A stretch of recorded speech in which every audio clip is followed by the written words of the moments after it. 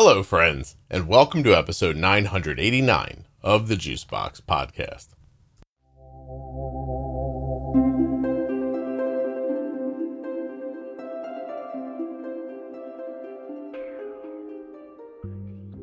Today on the show, I'll be speaking with Kevin. He's a 52-year-old Kevin is 52, diagnosed at 45 with adult-onset type 1 diabetes. And he tested negative for antibodies. Isn't that something? Okay. He's a healthy guy, a hiker, and he's blindsided by the diagnosis. He also has Raynaud's. And he farms his own chickens and pigs for food. I love this episode. Kevin's terrific. You're going to love it too. Arden calls in the middle of it. I don't think you hear her voice. What else? No, nothing you hear on the Juicebox Podcast should be considered advice, medical or otherwise. Always consult a physician before making any changes to your healthcare plan or becoming bold with insulin. Don't forget to go to contournext.com/juicebox to get one of those contour meters and second chance test strips. Use the offer code JUICEBOX at checkout at cozyearth.com to save 40% off your entire order. And please find the private Facebook group for the Juicebox Podcast. Juicebox Podcast, Type 1 Diabetes on Facebook.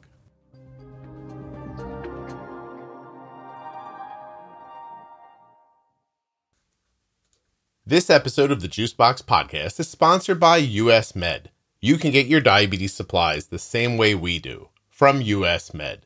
Get your free benefits check now by calling 888-721-1514 or go to usmed.com/juicebox. Once again, that's usmed.com/juicebox or 888-721-1514. Get your diabetes supplies the way we do. From US Med. My name is Kevin. I am an adult onset type 1 diabetic. I am antibody negative by a number of different tests and a long-time listener, first-time caller of the show. I don't think anybody's ever said that before. Well, okay, Kevin, so wait a minute. So how old were you when you were diagnosed? 45. How old are you now? 52 this year. Really? You look terrific. Well, thank you. Yeah, absolutely.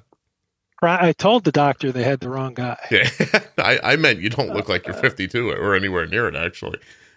But it's the blessing of your hair staying dark. Yes, it really is. I have it too, and having a full head of it. Right? Yeah. I'm lucky. Yeah, people look at you and they're like, "What are you, like 40?" And I'm like, "Yeah, that's right. I'm 40."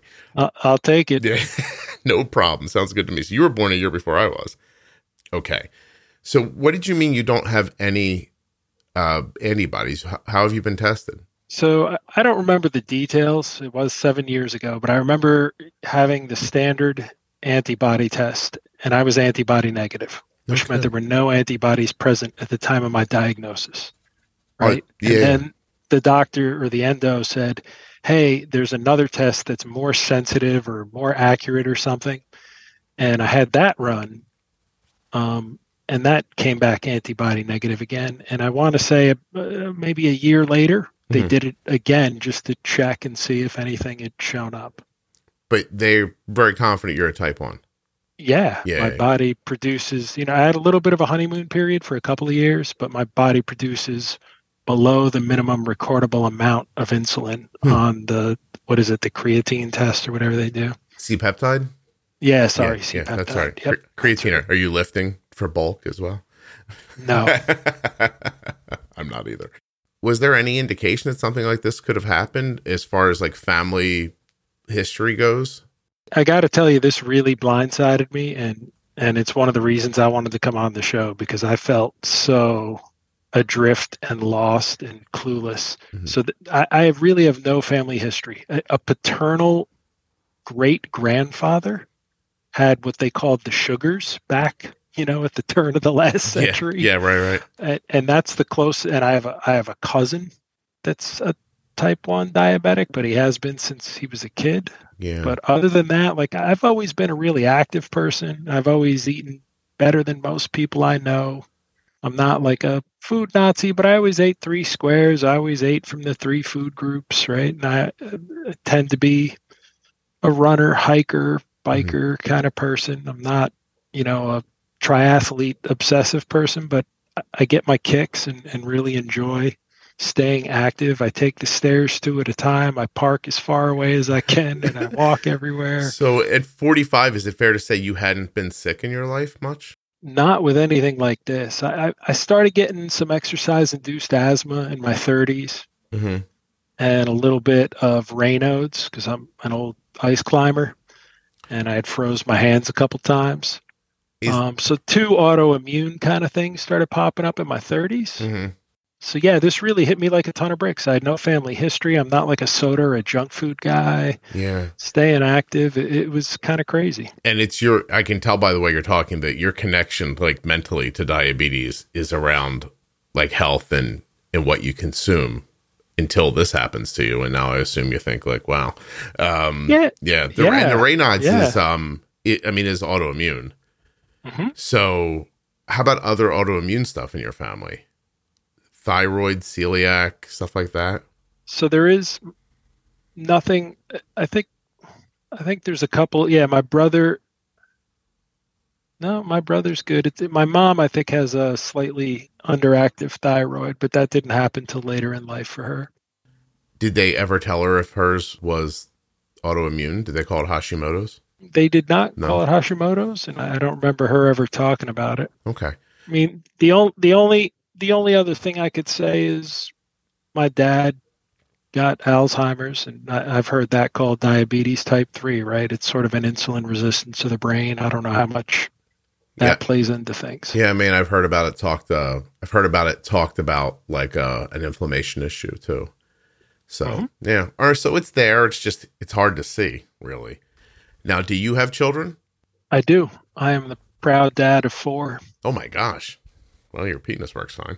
All right, so well, the first 3 were adopted. Oh, okay. Never mind. I'm sorry. I don't mean never mind. No, that's all right. It wasn't me, so they tell me, but that's all right. That's interesting. You adopted 3 and then had 1? Surprise, yeah. Oh, yeah. So it wasn't happening. You guys it wasn't. We kept getting pregnant, but it would never stick, honestly. And no kidding. It was a tough road, and we thought we would always adopt, but then we decided we need to adopt because we really wanted to be parents. Yeah. Oh, well, first of all, let me apologize for my snarky remark. And, no, I think it's funny. I get a kick out of it. It's an easy assumption to make, right? No, yeah. Oh, wow, that's interesting. So how old are your kids? I have the youngest is about to turn 11. I have twins that are 16, and my oldest just turned 18. Wow. Is the 18-year-old and the twins, are they related? Nope. No. Okay. Nope. But the twins are definitely related. I'm just kidding. That's right. Yeah, our oldest was international adoption, and our twins were a domestic adoption. Okay. Now, do you have your youngest tested for antibodies? Have you thought about that? No. Okay. So I mean, he's kind of young. We're certainly aware of it, and I think it's. My wife works in the healthcare industry. She's a primary care kind of person, provider. And so I know she watches us, health-wise for all that kind of testing and so on. She's a big believer in early diagnosis. So you mentioned at the beginning then feeling adrift after all this happened. So I would like to hear about that.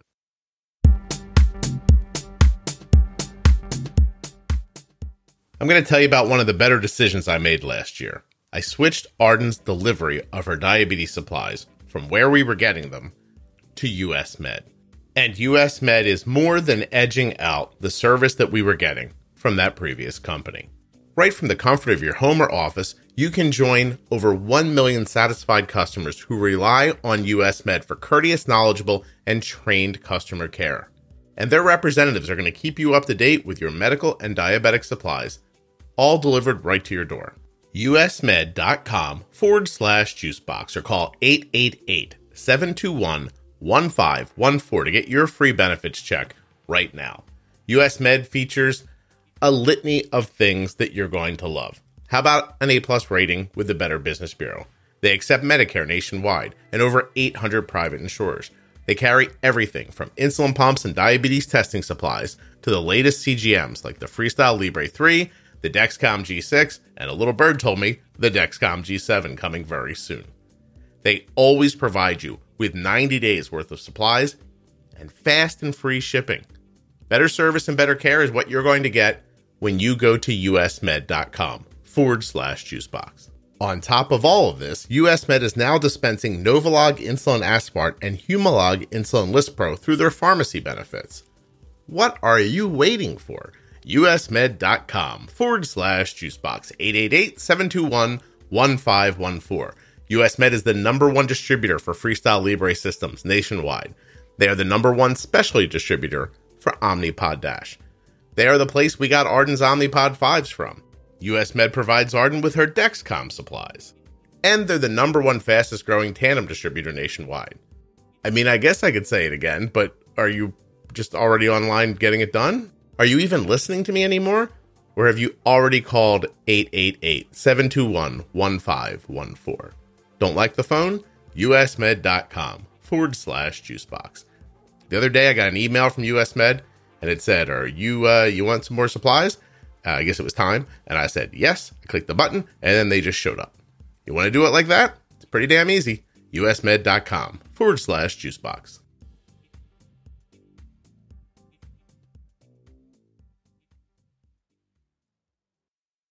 Yeah. I mean, for about a year or so, I just felt amazingly low energy, which wasn't like me. Like I said, I tend to be a pretty high energy kind of go get 'em guy, excitable and all that. And I didn't know what was going on. I mean, my wife would tell me, I don't understand. You never want to do anything. You just want to sit on the couch. And I just remember being like, maybe this is what people mean about getting old. This must be what the 40s is. It's finally hitting me. Or, what people talked about. Once you turn 30, it's all downhill. I didn't know what people meant. Yeah.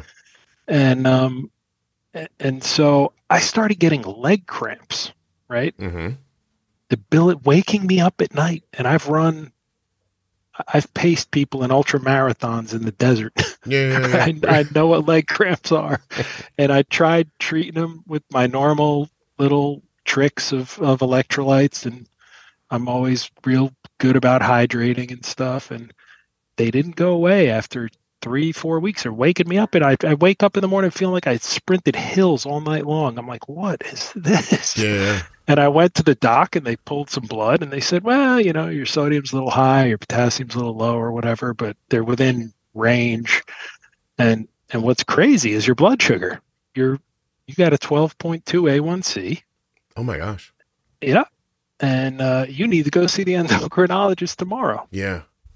Well, it's interesting. When you're a kid, they send you to the ER, and when you're an adult, they're like, just go find a doctor. Well, yeah. Clearly, if my A1C was that high, I had some high blood sugar for a little while. Yeah. Then things started making sense. Mm-hmm. And initially I was diagnosed as a type 2 because I was antibody negative. And then I couldn't get like a CGM. I couldn't get a pump and all that kind of stuff. So I changed endos and it did hit me hard though. It was like, what did I do? I immediately thought I must have done something, right? Mm-hmm. Started trying to think about, the hereditary side of things. Is it in my family somewhere that I haven't discovered? And that's when I heard about my great grandfather. But yeah, it was really, so I came home that night, the next day from the endocrinologist, and I told my kids and I said, hey, this is weird, but I promise you, pull up a chair and watch the movie because I'm going to kick diabetes ass. Mm-hmm. All right. This is a challenge that I can manage and overcome. So let's, it's going to be different for me. And I remember for a while it would bug me, like when the grandparents would give the kids a basket of candy when they showed up at their house. And I'd be like, what are they doing? And I grew up with like a scratch baking mom who worked in a 3rd generation bakery, right? Okay. And I missed my baked goods, and my wife's family they supplied industrial bakeries. They ran a trucking company, right? She grew up baking and just, she didn't get, I tried to solve it, nutritionally. Yeah. I was like, man, I think I started on like 12 units a day of like long acting insulin, and I do a little bit of mealtime. That was at the beginning. And were you limiting carbs? Not. They told you eat 30 grams a meal or something, I think is what I was told, right? Okay. And I knew enough about nutrition to understand what carbs were and what foods had them. I didn't understand sort of glycemic index and all that jazz the way I do now. Okay. When you sat the kids down, was it you just wanted to project, like, don't worry about this? Or were you projecting it to them, or were you projecting it for yourself? Like, you know what I mean? Like, yeah, good question. Honestly, with the 3 older kids being adopted, I didn't want them to feel like another parental figure was not going to be there in their life. Mm-hmm. And I think you're right. Part of it was also for me that I needed to kind of throw out the challenge and rise to the occasion. So how do you do? I mean, I don't know what kind of direction you got from your physician, but was it enough to get you going? Yeah. I mean, they taught me enough for the basics, and I wasn't getting the results I liked. I was like, oh, this is kind of all over the map. I don't know how to do this. Mm-hmm. And I hadn't heard your podcast yet.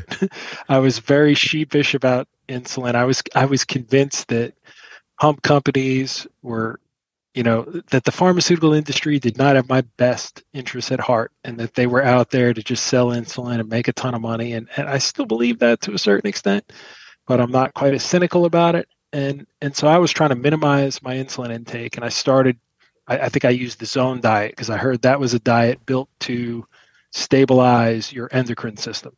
And that was just like always doing math, always like tons of nutritional research at every meal. It was arduous. So after about 3 or 4 months, keto had sort of started catching on. And I'm like, oh, this is the answer. Why am I pouring gas on the fire? Okay. Right? Why don't I let the fire burn, but I don't need to add fuel to it? So I tried that, and that was cool. But that was the hard part, right?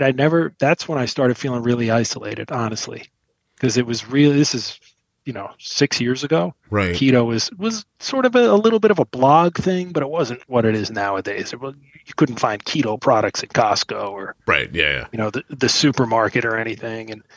And I remember my wife looking at me like, you are crazy. And my endo telling me, you can't fast. You're a diabetic. You need to eat. And it was just like, man, this is bizarre. Yeah, right? You can definitely fast. That's I mean, if you're insulin, well, you got to know how to do it. You can't give yourself insulin like you're going to eat and then fast.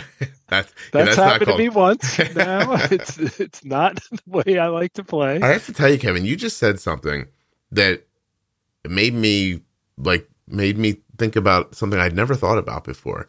That as an adult, you might look up and think, oh, I see. Now I have diabetes and the man's going to take advantage of me. And they're going to sell me their insulin and their pumps and their this and their that. And that makes a lot of sense. And yet never occurred to me before that would be a situation. But when you said it, I just thought, I can see how someone would think that.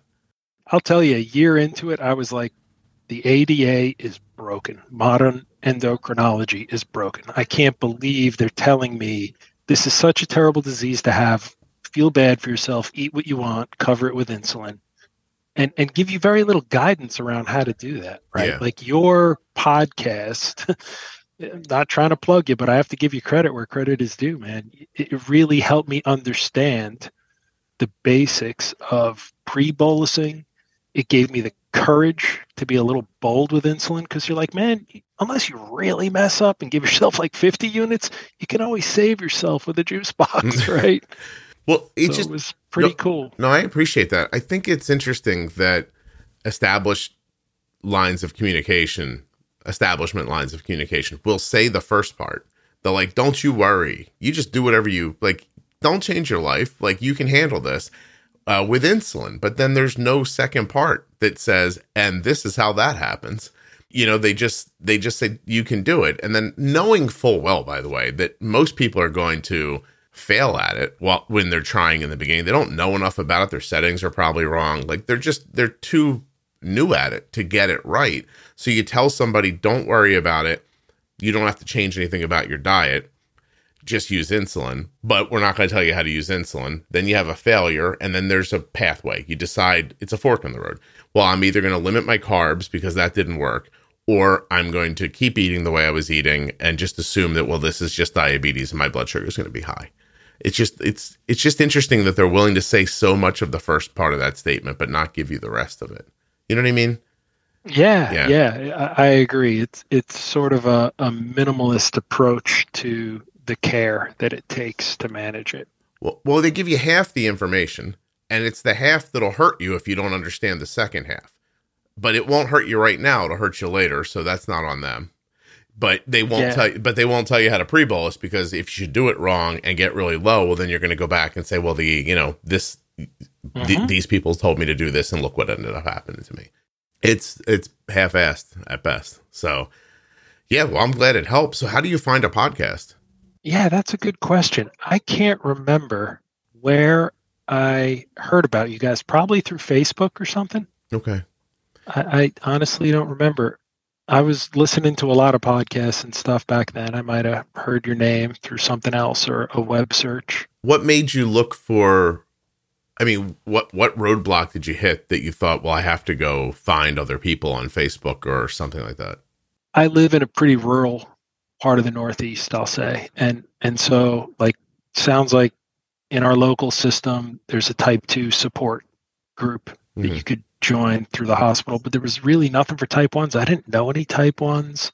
I felt totally like, man, how do you do this? And I'm sort of a thirst for knowledge, kind of eternal student mindset person. And so I was always hungry for knowledge, and figured out, that I'm new at this. I got to figure this out. I want to get better. Within 6 months, I think I had my A1C down to 5.5. Wow. And I generally, for the most part, keep it below 6, right? Yeah. If I look at time and range stuff, I'm usually, as far as the ADA standards, I'm usually 90% in range. Between 70 and 180? Yeah, exactly. And it takes a lot of work and vigilance, and it's like a part-time job you don't get a day off of, is the way I kind of see it. It's also made me a much healthier person. I'm super, super, concerned with, I raise all my own meat. Do you really? We raise our own pork, chicken, and turkey, and we have layer hens that give us eggs, and that's kind of fun. So I pay a lot of it. I eat a lot of meat and vegetables. I still avoid carbs. I don't eat starchy vegetables, or not much in the way of sugar, and I have to tell you, and grains. I'm forever confused about how things come together. Yesterday, my interview was with a woman who owns a farm in Washington State. And, cattle, pigs, chickens. And as she's saying that to me, I thought, oh, that was interesting. No one's ever said that to me before. And 24 hours later, you're like, well, we raise our own poultry. I'm like, wait, what? How is that possible? Chicken are quick and easy. They're about 10, 11 weeks and they're done. The pigs are about 6 months. I've never done beef because I'm pretty active in the winter. I love to snowboard. And when you want to grow beef big, you have to winter them. And I don't want to spend my time mucking out stalls and taking care of doing all that big animals. Have you always done that? Like what? No, this is newer. I grew up in the Metro New York area. I'm what you call a hobby farmer. I'm a flatlander that moved to the mountains, and it's been about 10 years. Wow, that's crazy. So you had kids in the city and you moved everybody? We lived actually out in Utah for a while in the desert, because there are bigger mountains out there and more snow and fun stuff and rock climbing and all that. We moved back east to get closer to grandparents that we couldn't get to relocate, honestly. Right? You spend all your disposable income visiting family and not vacationing. Right. It's a different, right? So you came all back. You're free. So we came back, and we're foodies. I'm married to a French Canadian, right? Mm-hmm. I'm Italian. It's like food's a religion in our house. And so I was at a friend's house, and we had this chicken dinner. I was like, damn, this is the best chicken I've ever had, right? And it wasn't like the actual recipe. It was like, man, this is like tender and juicy and flavorful. And he's like, yeah, we grow it. I'm like, what? And he wasn't from like a farming background or anything. And I was like, wow. So I figured it out, Right. you know? My father would tell me that his dad worked at a place where at the end of the week, this is a long time ago, obviously, if you worked well that week, your bonus was a live chicken on Friday. Wow. So my grandfather, who I never met, would apparently come home. He'd toss the chicken over the fence, like into the yard, and my grandmother would come out and these are not Butcher it. Right. she'd wring its neck and pluck it and make it for dinner. Woo! My dad would tell me that, and we were just far enough removed. Like, I'm your age. I'd be like, I don't know what you're saying, man. Like, that's crazy. But it was like a regular part of his life. And so I do the butchering. I don't do the slaughtering. I hire a couple of people. I did slaughter my own pigs once or twice. It's a lot of work, honestly, and I'd rather be doing other things. So, yeah. Well, that's interesting. So you live in a place where you can have somebody come to your property to do it, or do you take the animals to them? You can do it either way, but I have people come to us and just take care of it. I'm fascinated by that. Oh, okay. All right. So how are you managing? What are you using a pump? MDI? Yeah. So, thanks to you, honestly, I found looping. Oh, no kidding. So I became a looper with the old Riley link with the little screw cap covers on them. Yeah. And then, so that's what got me into the pumps. I found a diabetic educator that convinced me. She's like, you might even be able to cut your insulin down with a pump, because the long acting, my honeymoon was waning with the insulin production. So I started using, at the same time I found looping. So I'm like, I'm going to do this all together. I got looping. And by then the new endo situation I was in had classified me as a type 1. She's like, you're just not producing insulin, so you might as well. I'm just going to say you're type 1. Mm-hmm. You're really a 1.5, right? Did they use the word LADA? Yeah, they did. But yeah, so I've been looping ever since. I'm on an orange link now, and I've been sort of off the reservation for a while as far as looping goes for information. And I just realized I got the email that the Eros is going away at the end of the year. They're not going to make it or whatever anymore. And I just learned that the dash, right, means you don't need to carry the Riley link or the orange link around anymore. You could get dash pods and loop 3 and you'd be able to do it. That's what Arden's doing now. And I haven't updated my loop in so long because my Mac laptop got so old it won't update to the new operating system that you need. You're gonna have to pack up the wagon and go into town and find another one. I have to. Well, I guess you could force update your Mac. It may run a little slower. But I've found out, like I actually, again, thanks to you, I hired Integrated Diabetes to teach me how to use and set up my link. Really? My Riley in my looping, because I didn't want to deal with it. I'm like, I had too much going on. I had 4 young kids and just life going crazy. And it was working. And it's working, right? So yeah, it's working. Great. Working great. Good for you. So I'm going to switch to the new Loop 3 and the Dash system and not have to carry the link around, which will be nice. Yeah. And see how that goes, It's interesting because you have a slower way of talking. So you're drawing me into your pace, and it's giving me more time to think about what you're saying. And this is probably more than you care about what's going on in my head, but there's a reason I'm telling you. I don't normally spend time thinking, oh, there's a guy and he has 4 kids and a wife and he raises his own chickens and his health is where it is partially because of something the podcast did. It's too heady to think about. So I usually just roll through it. But I don't know, there's something about the conversation with you that's allowing me to slow down and feel it. And I'm having a much more emotional response to what you're saying than I usually do. I'm usually just like, yeah, that's great. Good for you. And we're happy we helped. Glad it helped, I don't know what it is. Maybe also I don't usually do video. So like looking at you is, this is obvious, but like humanizing you more. And, sure. Yeah. And I'm sitting here and I'm like, oh my gosh, like I did a thing and this guy's life is better.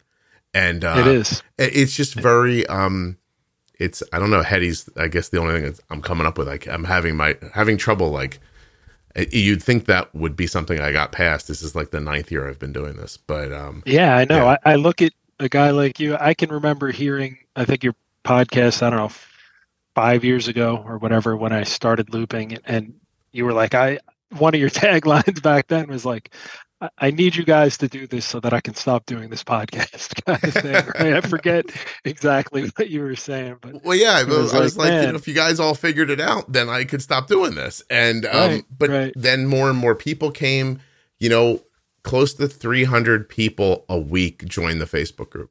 And Wow. it's just new people constantly like coming in. The podcast, it leapt up it's pretty consistent the way it happens. Like you get well, not everybody does, but I get a surge in December, and then I get a leap in January. And so every year it jumps up. But I swear to you that in 2023, I saw an increase of like 3,000 downloads a day, which Wow. is significant. You know what I mean? Like Yeah. because I think what happens is, I think the end of the year comes and everybody kind of gets into the holidays. And they say to themselves, like, I'm going to like when the new year hits, the calendar is a big part of how people help take care of themselves, which I know is obvious because there's New Year's resolutions. I never really believed in that till I saw how the podcast grows and where it grows. It's pretty interesting. Yeah. And I think honestly, that's a historical thing, right? Yeah. Looking back, even before New Year's resolutions were a thing, I think there were just celebrations at the end of the year that created feasts.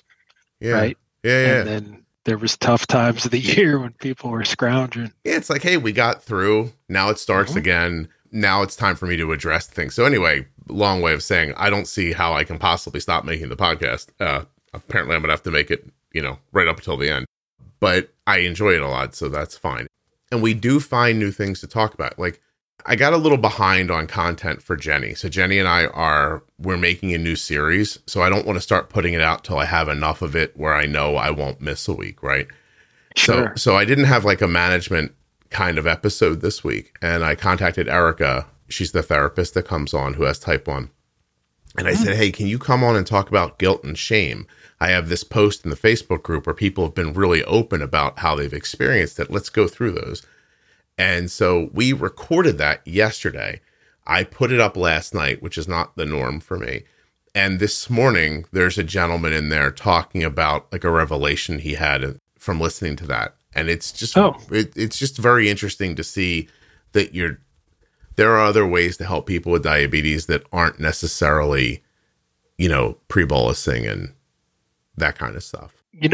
I have to tell you, bringing up guilt and shame, that I was certainly full of that, right? Because you feel like you're failing on your mission. If you threw yourself out there to your kids, I'm going to take care of this, and then you're not getting the results you want, or you don't know what to expect, right? Yeah. I'll tell you, one of the biggest things that helped me was stumbling into that Diatribe organization. Sure. Right? And that Adam Brown had put that book out for free. The Variables book. Right? Yeah. Oh my word. There were so many pieces to that. I felt like, how is every endo in the world not handing people this book when you go in? Bright spots. Why am I getting that silly food values book handed to me when I first get diagnosed? It took me a minute to come up with it, but Adam's book is called Bright Spots and Landmines. That's right. Right. And he's a type 1. He's been on the program. He wrote the book, and Diatribe distributes it for free, I think. They used to. I'd be amazed if they still didn't. I think you had to pay like $4 for shipping when I did it. I'm looking right now. Really helpful. Free PDF on Amazon for $6, Kindle for $2. Listen to an audiobook free on Diatribe, or purchase it on Audible, Amazon, or iTunes. Yeah, they are obviously motivated to just put it in people's hands. Same thing for Canadians, UK, Australia. There's links here at diatribe.org. It's right at the top. Yeah, that and reading, I'm on their daily or whatever, their weekly email. There's always good inspiration that they've put out. But that book, more than anything, I think really helped me deal with some guilt and shame issues around it. That's excellent. Yeah, he'd love to know that. That organization is run by some really smart people. I emailed him and thanked him, and I even got like a list. I was like, I'm going to try and help you put your book out there. I mean, I can build email campaigns.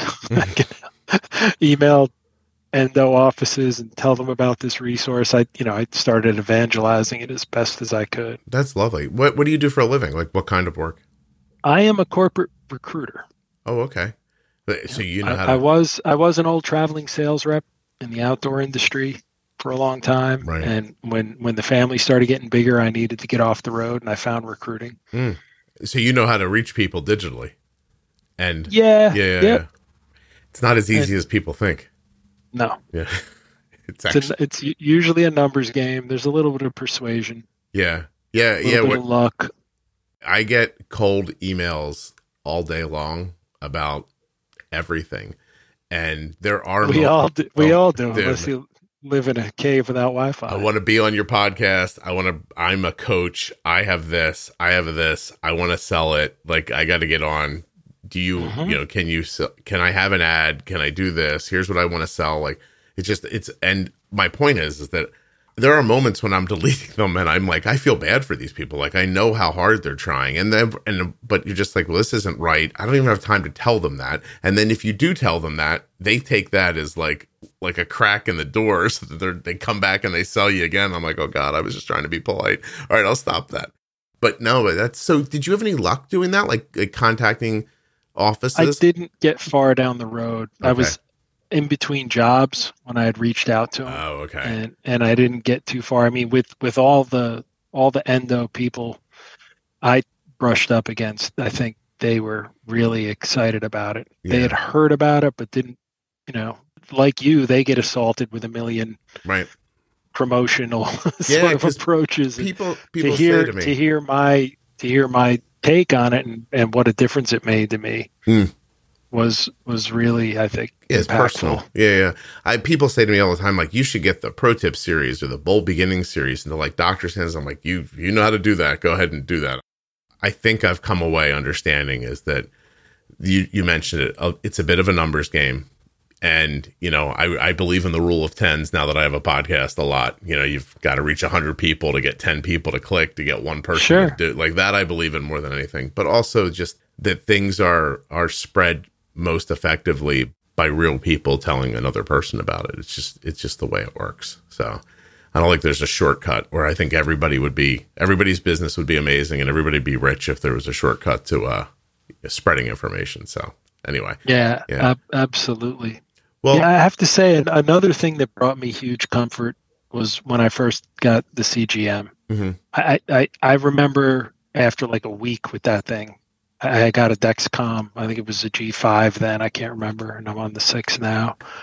And I was just like, why isn't everybody given one of these upon diagnosis? This is the most educational piece of equipment in the world. Like, Yeah. it's almost, I was pricking my finger like 10 and 12 times a day. It's like you're creating biohazards with blood. Like, this is disgusting. Who wants to be near me, right? Like, this is crazy. And, I'm just trying to figure out what makes my stuff go up or down or sideways. Yeah. Yeah. The finger sticks are like when you need an accurate number, there's nothing better than an accurate meter. But Sure. if you're just sticking throughout the day, you're trying to imagine what a puzzle looks like and you've got 10 of the 100 pieces of it.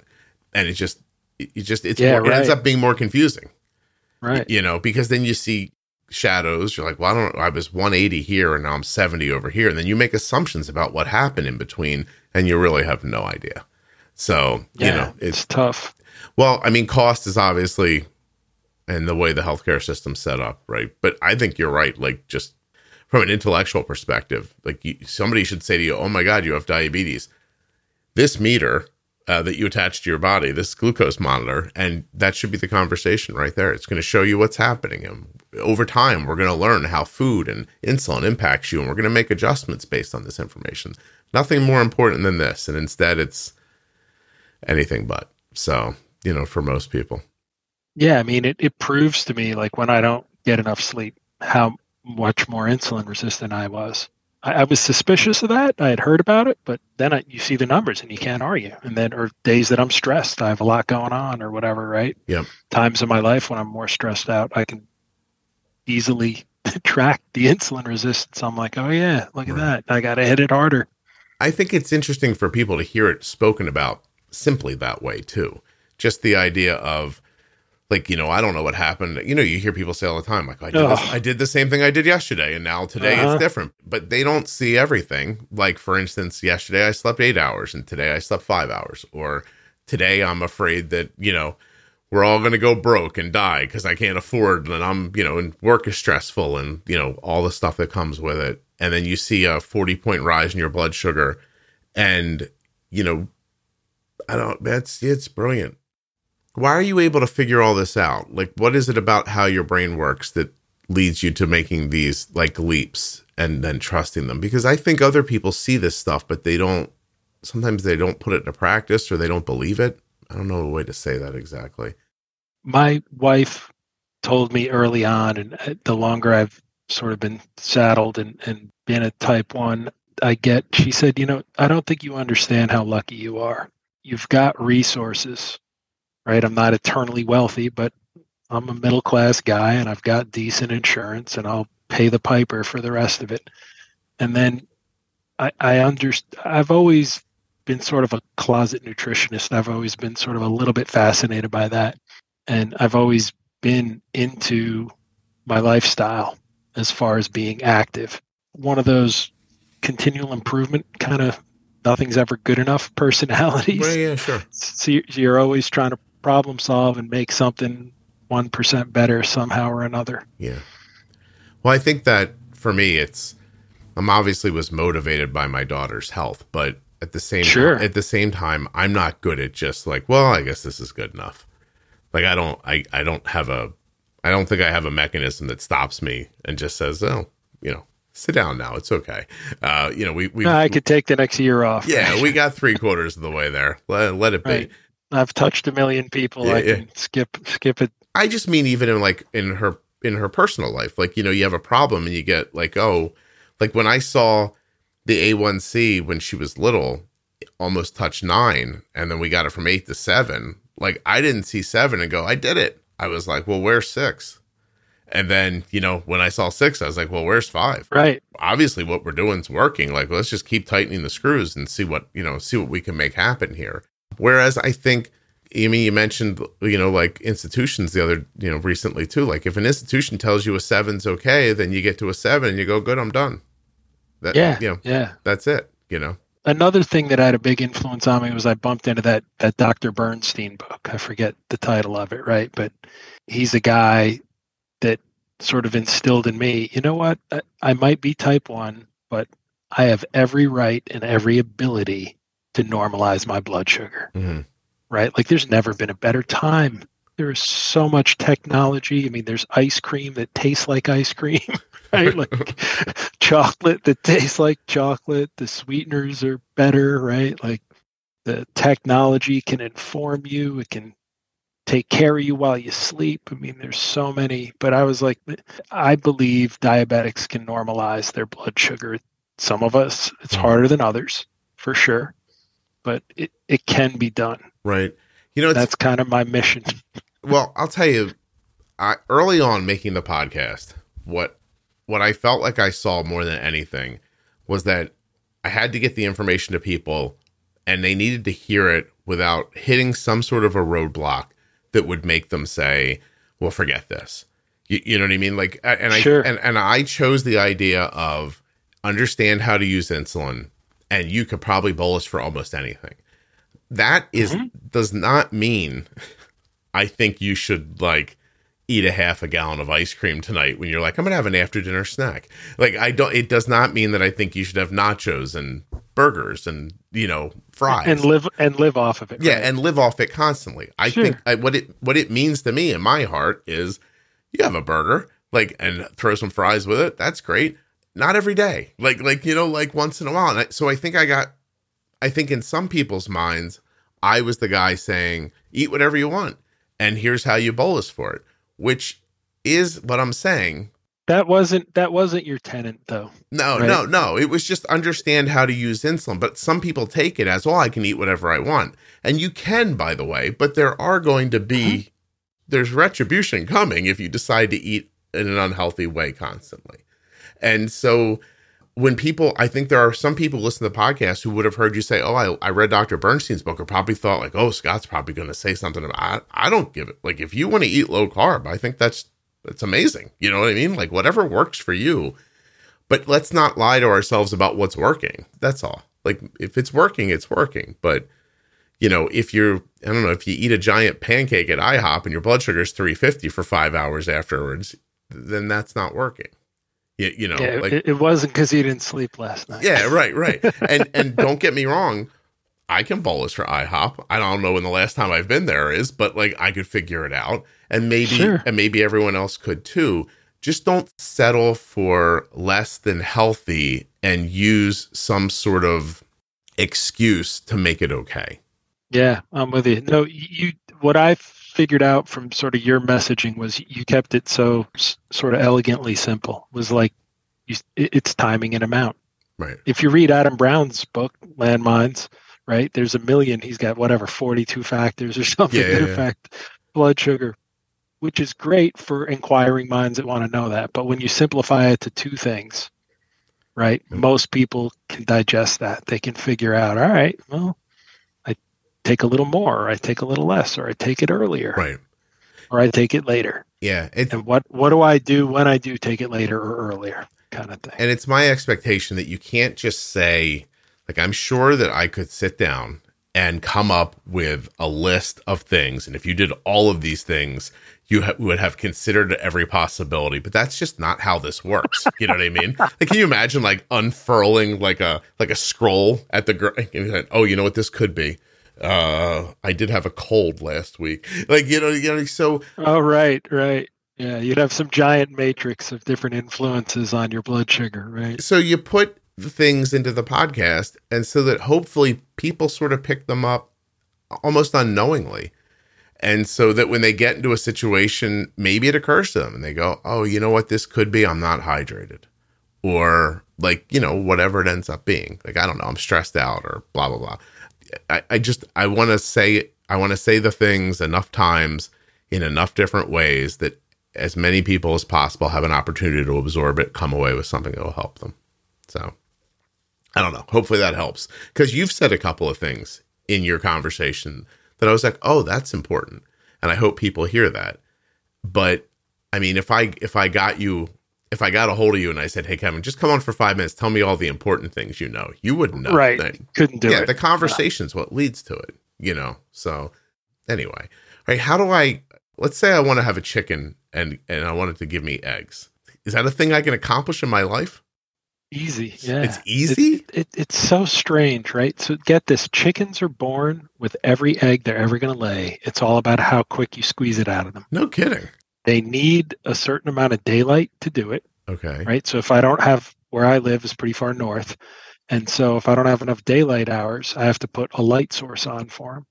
And it doesn't take much. There's, you know, like even I think Williams Sonoma sells backyard coops. You could build a coop no bigger than a doghouse. You know, each chicken lays roughly an egg a day, and they're good for 3 to 5 years as far as laying. My neighbors aren't going to hate me? Not unless you had like 20 or 50 of them, right? They don't smell that bad. They'll scratch around your lawn. We have a bunch of dogs. We love animals. We have 3 dogs and 3 cats. They eat all the insects. Like, we basically stop getting fleas and ticks. No kidding. Hey, Kevin, hold on a second. Ticks especially, yeah. Arden's calling me, and she's got to go to urgent care for something. Give me a second. I apologize. Man. Hold on. Hey, how are you? I am, but I'm paused. What do you need? There's a church across the street, apparently, where you can park. You might have to go around a big block and come back again. Just keep... All right, so put it back in your nav and follow it again. Oh, okay. And there's no street parking? Then let's find the church address for you, because maybe that'll help you get to it. Okay. And there's a church there and you can't just turn into it? Just take your time. Okay. All right. I'll be done recording probably like 20 minutes, okay? Go get checked in. Bye. Sorry. Arden she's in an art school, and she's been drawing for like a week straight. And she woke up yesterday and her neck was really stiff and her shoulder was stiff. And she's like, it was bad, but it was okay. And she's like, and this morning I woke up and it feels like there's a rock in my shoulder and I can't turn my head. And we were like, all right, well, you might need like a muscle relaxer or something like that to help you out. So this is her going to urgent care for the first time on her own. And she's not good at street parking. So she's like, there's no street parking. I can't turn my head. And the place across the street, they said we could park at the church. I can't figure out how to get into. And then just all of a sudden she goes, oh, wait, I'm in. I almost killed everybody, but I'm in here now. I'm like, okay. so she's heading in now. It is beautiful to hear your little tales. And I almost feel like I've heard her grow up a little bit listening to the podcast for years, right? Isn't that strange? Having an 18-year-old, I totally get it. Yeah. They call you and they're like, what do I do? And it's this morning, like the text comes this morning. Hey, are you guys awake? And I said, I am. Are you checking on us? And she goes, my neck hurts. And we're like, and that feeling, Kevin, that like, she's like 13 hours away. She's like, I know she can handle this. Like she'll be okay, but she's never had to before. So she's working that out too, and that horrible feeling of like, oh, if I was there, I could help her. And so, yep. I've just been trying to walk her through it. And I actually had a moment this morning where I felt kind of grateful. Like, it's interesting. I have no religious background, but I'll talk like you'll hear me talk and think that I must. But I felt really grateful this morning that just all this technology existed in regards to like communication, like how quickly we were able to talk to each other. And then, if texting wasn't adequate, we could look at each other and like, it's just really, it's a big deal. Like, because 15 years ago, my parents would have said, or excuse me, all those years ago when I was Arden's age, my parents would have been like, I don't know, figure it out. Right. Like, I don't know what to tell you. Right. You know what I mean? Now it's like, oh, do this. There's a place up the street you can go. And let me look on Google Maps. All right. Do you see that green sign over there on the right? Exactly. On the street view. And she goes, but Dad, they don't take insurance. I said, that's fine. Just pay cash and we'll submit it to the insurance later. And even that, like being able to say that is a big deal, So anyway, she's going to be fine, but it's like, and they need to figure some stuff out. Right, 100%. Oh my God. Because that's the other side of all this is that this stuff can make everything so easy that nobody knows how to like get into a scrap and, throw some hands with life and get through it. It's been very good. I was even happy. I miss my son a lot, but I'm happy that he moved out because he's having experiences and figuring things out. And he's spreading his wings. Yeah, right? It's what it is. Learn how to fly on his own. It's what it is. All right, now speaking of learning how to fly, the chicken won't fly away. So that I don't have to worry about. But I do need a fence. Yep, you need a fenced area. Your fence needs to be about 4 feet high. Mm-hmm. I wouldn't put a rail on top of it because they like to perch and they'll fly up to the rail. Okay. And they scratch around and they peck all the stuff. They eat little leafy green things and they eat little critters and they fertilize, right? So you'll have beautiful green grass. That's it. And I get a free egg once a day. Yeah, that's right. That's right. All right, I'm in. I'll do it. It's fun. Where do I buy a chicken? Chickens are us? That's not a thing, right? Does Amazon have them? There are places that mail order the chicks. You have to raise them. Or you go to like if you Google feed store, I don't know where you live, but more rural areas have feed stores. If you have Tractor Supplies near you, that kind of store typically has like spring chicks that they sell, and they're only a couple of bucks each, and you buy a bag of feed for them and you have a waterer and that's it. You feed and water them. Make sure they got a heat lamp when they're little for a couple of weeks. And they can live in the cold in the winter and all that? Yeah. Yeah, they don't need a living room or carpets or anything like that? No. I have a wood chip floor for them. They live in a barn. That's amazing. All right. Yeah. You got to get your eggs sooner. Right? If it's going to be below 0, you better go pick those eggs up before dinner or they're going to freeze solid because they stop laying on them and then they go to roost. Oh, no kidding. And are they going to like pull out their feathers and go crazy ever? Because I don't know what to do if that happens. I don't keep roosters. Roosters are the bosses. They tend to create what they call the pecking order and they'll peck the less desirable ones. So I just keep a bunch of females around and that's how we do it. Just occurred to me, I know what Tractor Supply is because of Yellowstone. Do you watch Yellowstone? Oh, cool. I do not. I do not. Tractor Supply seems to be the biggest ad supporter of Yellowstone. Yeah, that makes sense. Yeah. Isn't that interesting? Because you said Tractor Yeah. Supply, and I'm like, I know what that is, but why do I know what that is? All right. That's funny. So, Kevin, is there anything we haven't talked about that we should have? I don't know. I think we covered a lot of ground. I was just, like I said, really grateful for what you've done and shared with the world and how much it's made a difference to me. And I just wanted to be part of that, Well, give back a little bit. That's very kind of you. I appreciate it. I find in the end, most people want to come on just to spread what they've learned or what they've been through. And it's really valuable. So I appreciate you taking the time to do it. Thank you. You bet, man. Yeah. You bet. Hold on one second. Thanks again. No, Keep it's up the good work. Oh, it's my pleasure. Hold on one second.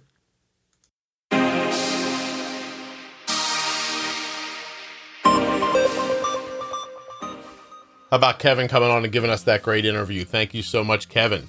And thank you, US Med, for sponsoring this episode of the Juicebox Podcast. Once again, 888-721-1514 or usmed.com/juicebox. Whether you use the phone number or the link, you're going to reach people who are waiting for you, Juicebox Podcast listeners, to contact them. Don't let them just sit there all bored. 888-721-1514 or usmed.com/juicebox.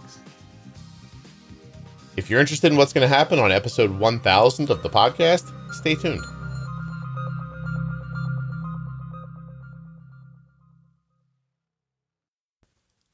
I've been using an editor for the podcast recently.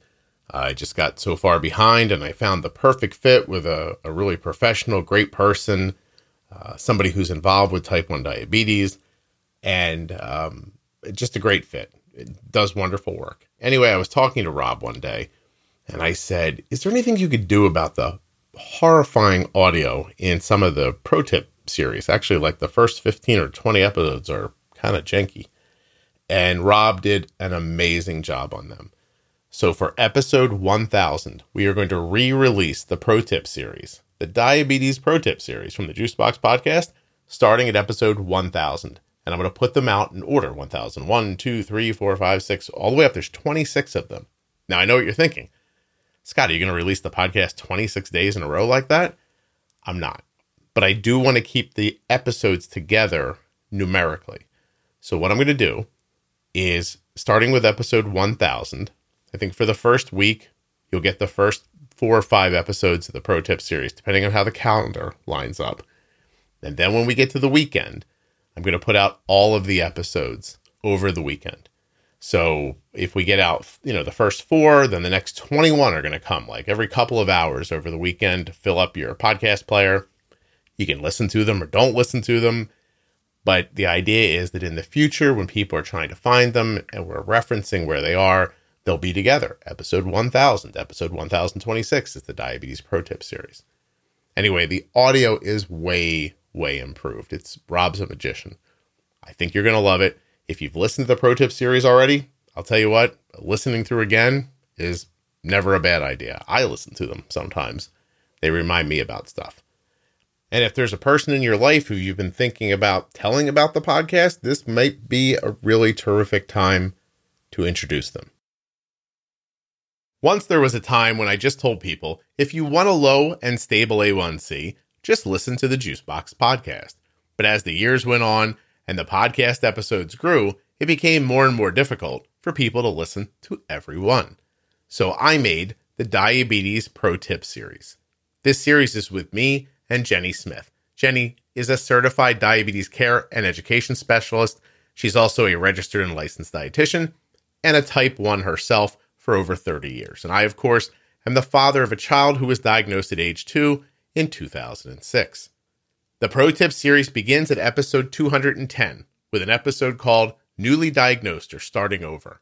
And from there, all about MDI, pre-bolusing, insulin pumping, bumping and nudging, variables, exercise, illness, injuries, surgeries, glucagon, long-term health, bumping and nudging, how to explain type 1 to your family, postpartum, honeymoon, transitioning, all about insulin, temp basals. These are all different episodes. Setting your basal insulin, fat and protein, pregnancy, the glycemic index and load, and so much more, like female hormones and weight loss. Head now to juiceboxpodcast.com. Go up in the menu at the top and click on Diabetes Pro Tip. Or if you're in the private Facebook group, there's a list of these episodes right in the featured tab.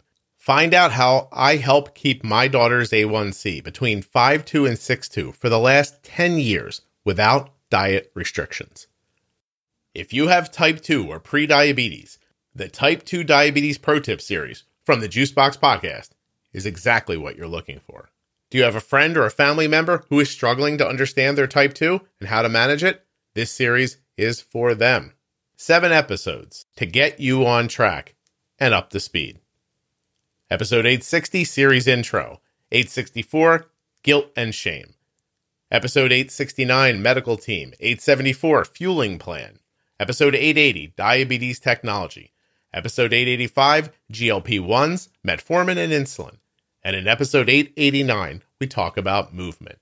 This episode is with me and Jenny Smith. Of course, you know Jenny is a certified diabetes care and education specialist. She's a registered and licensed dietitian, and Jenny has had type 1 diabetes for over 30 years.